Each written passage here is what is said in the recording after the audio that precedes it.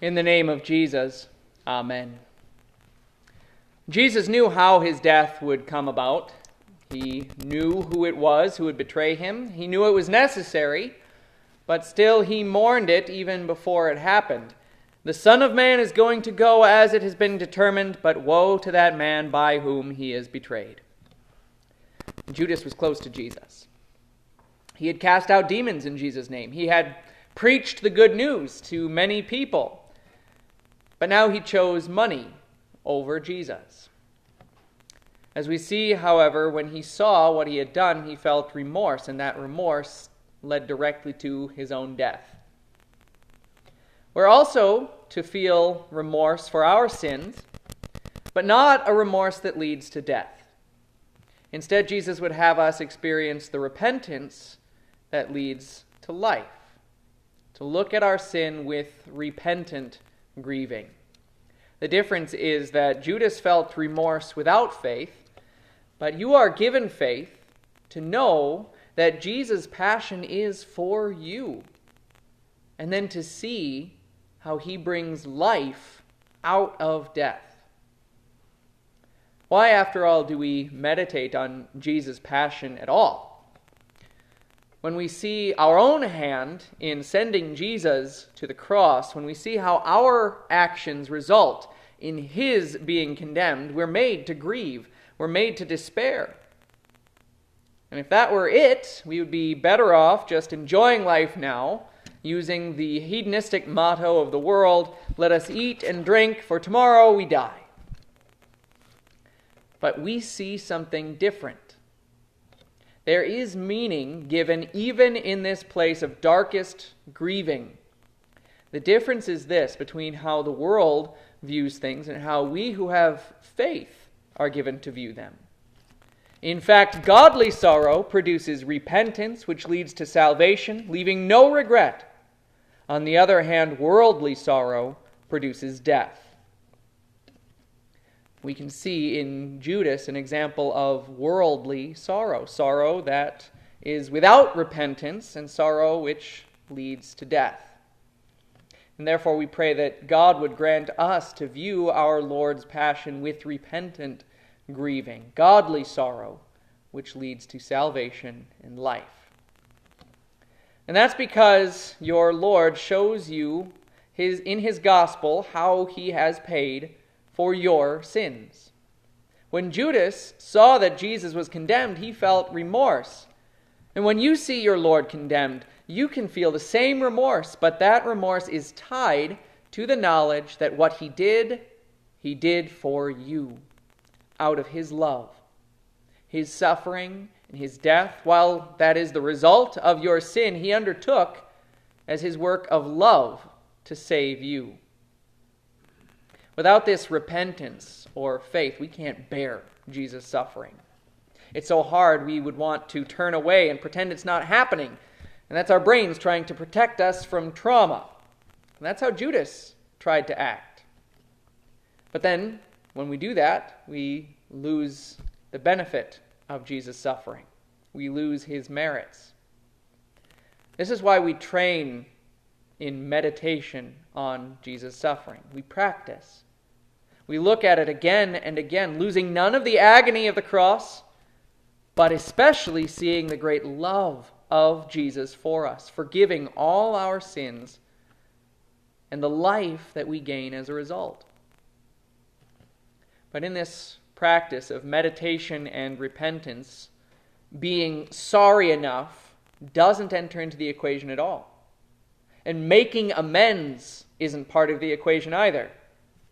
Judas tried to sate his own conscience when he said to the chief priests, I have sinned by betraying innocent blood, and he tried to return the silver. He wasn't looking for the forgiveness of Jesus. He was looking for a way that he could reset to zero. Was he so different from Peter at this point? It's dangerous to speculate too far into men's hearts, but we can see that both Peter and Judas were made to see their own sin in the light. But Judas was convinced that there was no hope for him, and so he ended his own life. Peter despaired over his own sin as well, but he did not end his life. And whether that bespeaks some measure of faith that Peter had that Judas didn't, or some lack of motivation that Judas had, we're not told. All we're told is that Judas killed himself in the conviction that there was no hope for his sin, while Peter was later given forgiveness of his sin and life in Jesus. The law condemned Judas here. He saw his friend, his teacher, his Lord condemned to death as a direct result of his own actions. And you and I can see this too when we look at Jesus' passion, when we see him tied with cords. Those are our sins binding him. When we see him beaten and flogged, those are our sins whipping him. When we see him hanging on the cross, those are our sins that pierced him.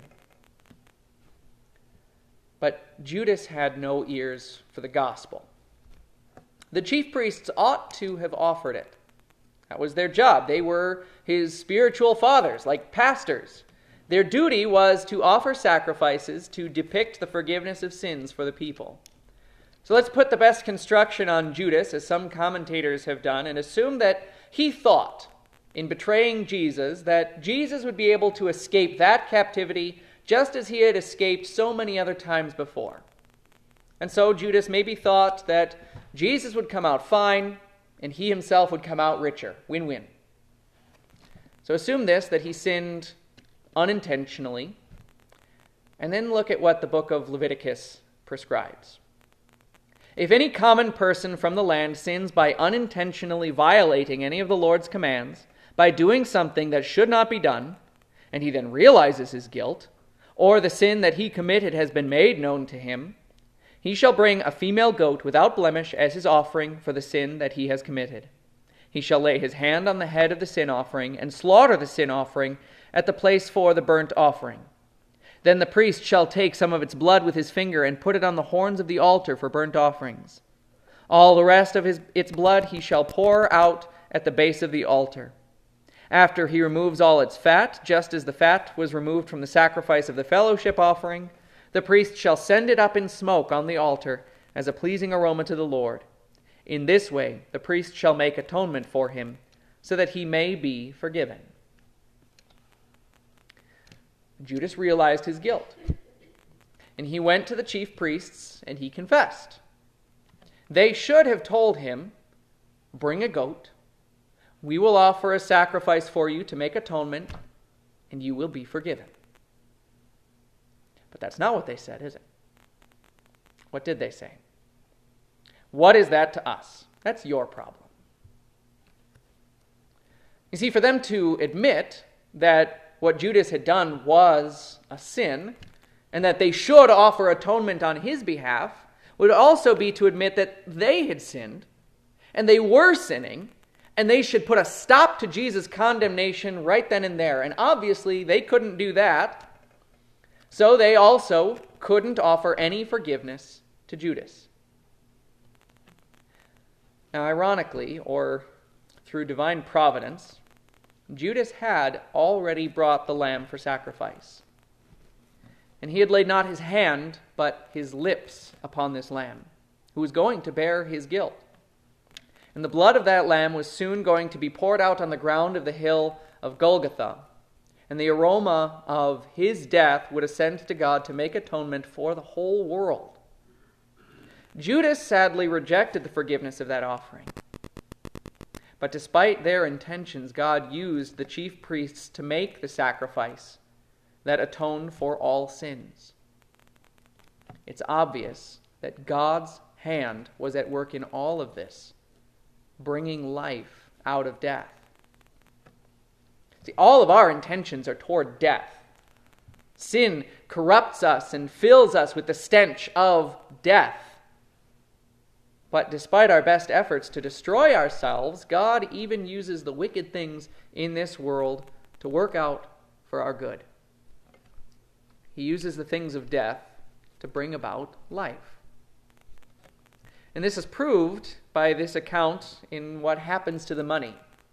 The chief priests took the pieces of silver and said, It is not lawful to put these into the treasury, since it is blood money. They reached a decision to buy the potter's field with the money as a burial place for foreigners. Then what was spoken through Jeremiah the prophet was fulfilled. They took the 30 pieces of silver, the price the sons of Israel had set for him, and they gave them for the potter's field, just as the Lord commanded me. The prophet had recorded those words about 500 years prior. And many other prophecies about Jesus were fulfilled in his lifetime, and here is just another one that takes position among them. And it serves seemingly no purpose except to prove that God's hand was at work, that God had laid out this plan from eternity and was now carefully putting it into action. Paul wrote this comfort to the Romans. We know that all things work together for the good of those who love God, for those who are called according to his purpose. Right here, we are given a glimpse into God's working. We're not often allowed to see how exactly things work out for our good, and frequently, when we guess at how they might, we're wrong. See, God might allow you to lose your job, and being an optimist, you might think that he did so in order to open up a new and better career opportunity for you, but what if you never get that new job? And that could happen with any sort of suffering. We just don't always know. We don't know why. We don't know what good will come of it. But sometimes God does peel back the curtain just a fraction to show us a corner of the perfect tapestry of his plan that he is weaving. This idea was used by the author J.R.R. Tolkien in The Lord of the Rings. It was only at the end of everything that Frodo, who had just seen the great evil and corrupting ring destroyed and the powerful enemy Sauron defeated, that he looked and said to his friend Sam, "But do you remember Gandalf's words? Even Gollum may have yet something to do. But for him, Sam, I could not have destroyed the ring. The quest would have been in vain, even at the bitter end." So you see, that selfish creature Gollum was a thorn in the side of the heroes for much of their adventure, and several hoped to just kill him and be done with it. But the wizard Gandalf told them to hold off, that there might yet be some purpose for the creature. And that rang true in the end. Frodo had been so corrupted by the ring that he would have tried to keep it, and ultimately would have brought it straight back to its master, if not for Gollum, who by his own selfishness fought to get it back and thereby destroyed both himself and the ring in the process. Now there's an epic scale example of how bad things work out for good. Our own glimpses might not have that great scale. We are given a few more examples in Scripture. For example, Mordecai told his cousin Esther what he thought might possibly be part of God's plan, saying, "Who knows whether you have become queen for a time like this?" And he turned out to be right. God put Esther in a position of power so that she could save the Jewish people. Paul also guessed at a glimpse behind God's plan in a letter to a fellow Christian, Philemon. Philemon's slave Onesimus had run away, and Paul had encountered him, preached the gospel to him, and converted him to Christianity. And then he sent the slave Onesimus back with a letter in which he said, among other things, "Perhaps this is why he was separated from you for a while, so that you would have him back forever, no longer as a slave, but as more than a slave, as a dear brother. He certainly is dear to me, but he is even more of a dear brother to you, both in the flesh and in the Lord." And we might guess at things too, and we might not always be right. But what is always certain is this, that God intends the death and the pain experienced now, the sins that are undertaken in this valley of death, to ultimately lead to life. God brings us out of death. He uses all of these enemy chess pieces to orchestrate his own perfect checkmate. We see the greatest design of all this in the suffering of Jesus. There, explicitly, death was used to bring out life. He is the image of the invisible God, the firstborn over all creation, for in him all things were created in heaven and on earth, things seen and unseen, whether thrones or dominions or rulers or authorities. All things have been created through him and for him. He is before all things, and all things hold together in him. He is also the head of the body, the church. He is the beginning, the firstborn from the dead, so that in all things he might have the highest rank. For God was pleased to have all his fullness dwell in him, and through him to reconcile all things to himself, whether things on earth or in heaven, by making peace through the blood of his cross. And so, in our meditation upon the cross of Christ, seeing the purpose behind it leads us to this repentance. We grieve over our sins, we confess those sins, but not without hope, because we see the payment that was done to give us life. We seek to keep from sinning, although we know and we grieve in the knowledge that we will sin again and again. But, again, we're comforted by the blood of Jesus, shed to cleanse us even from those great sins. So you can take comfort in this. Every day, every hour, you are forgiven. Amen. Glory be to the Father, and to the Son, and to the Holy Spirit, as it was in the beginning, is now, and ever shall be, forevermore. Amen.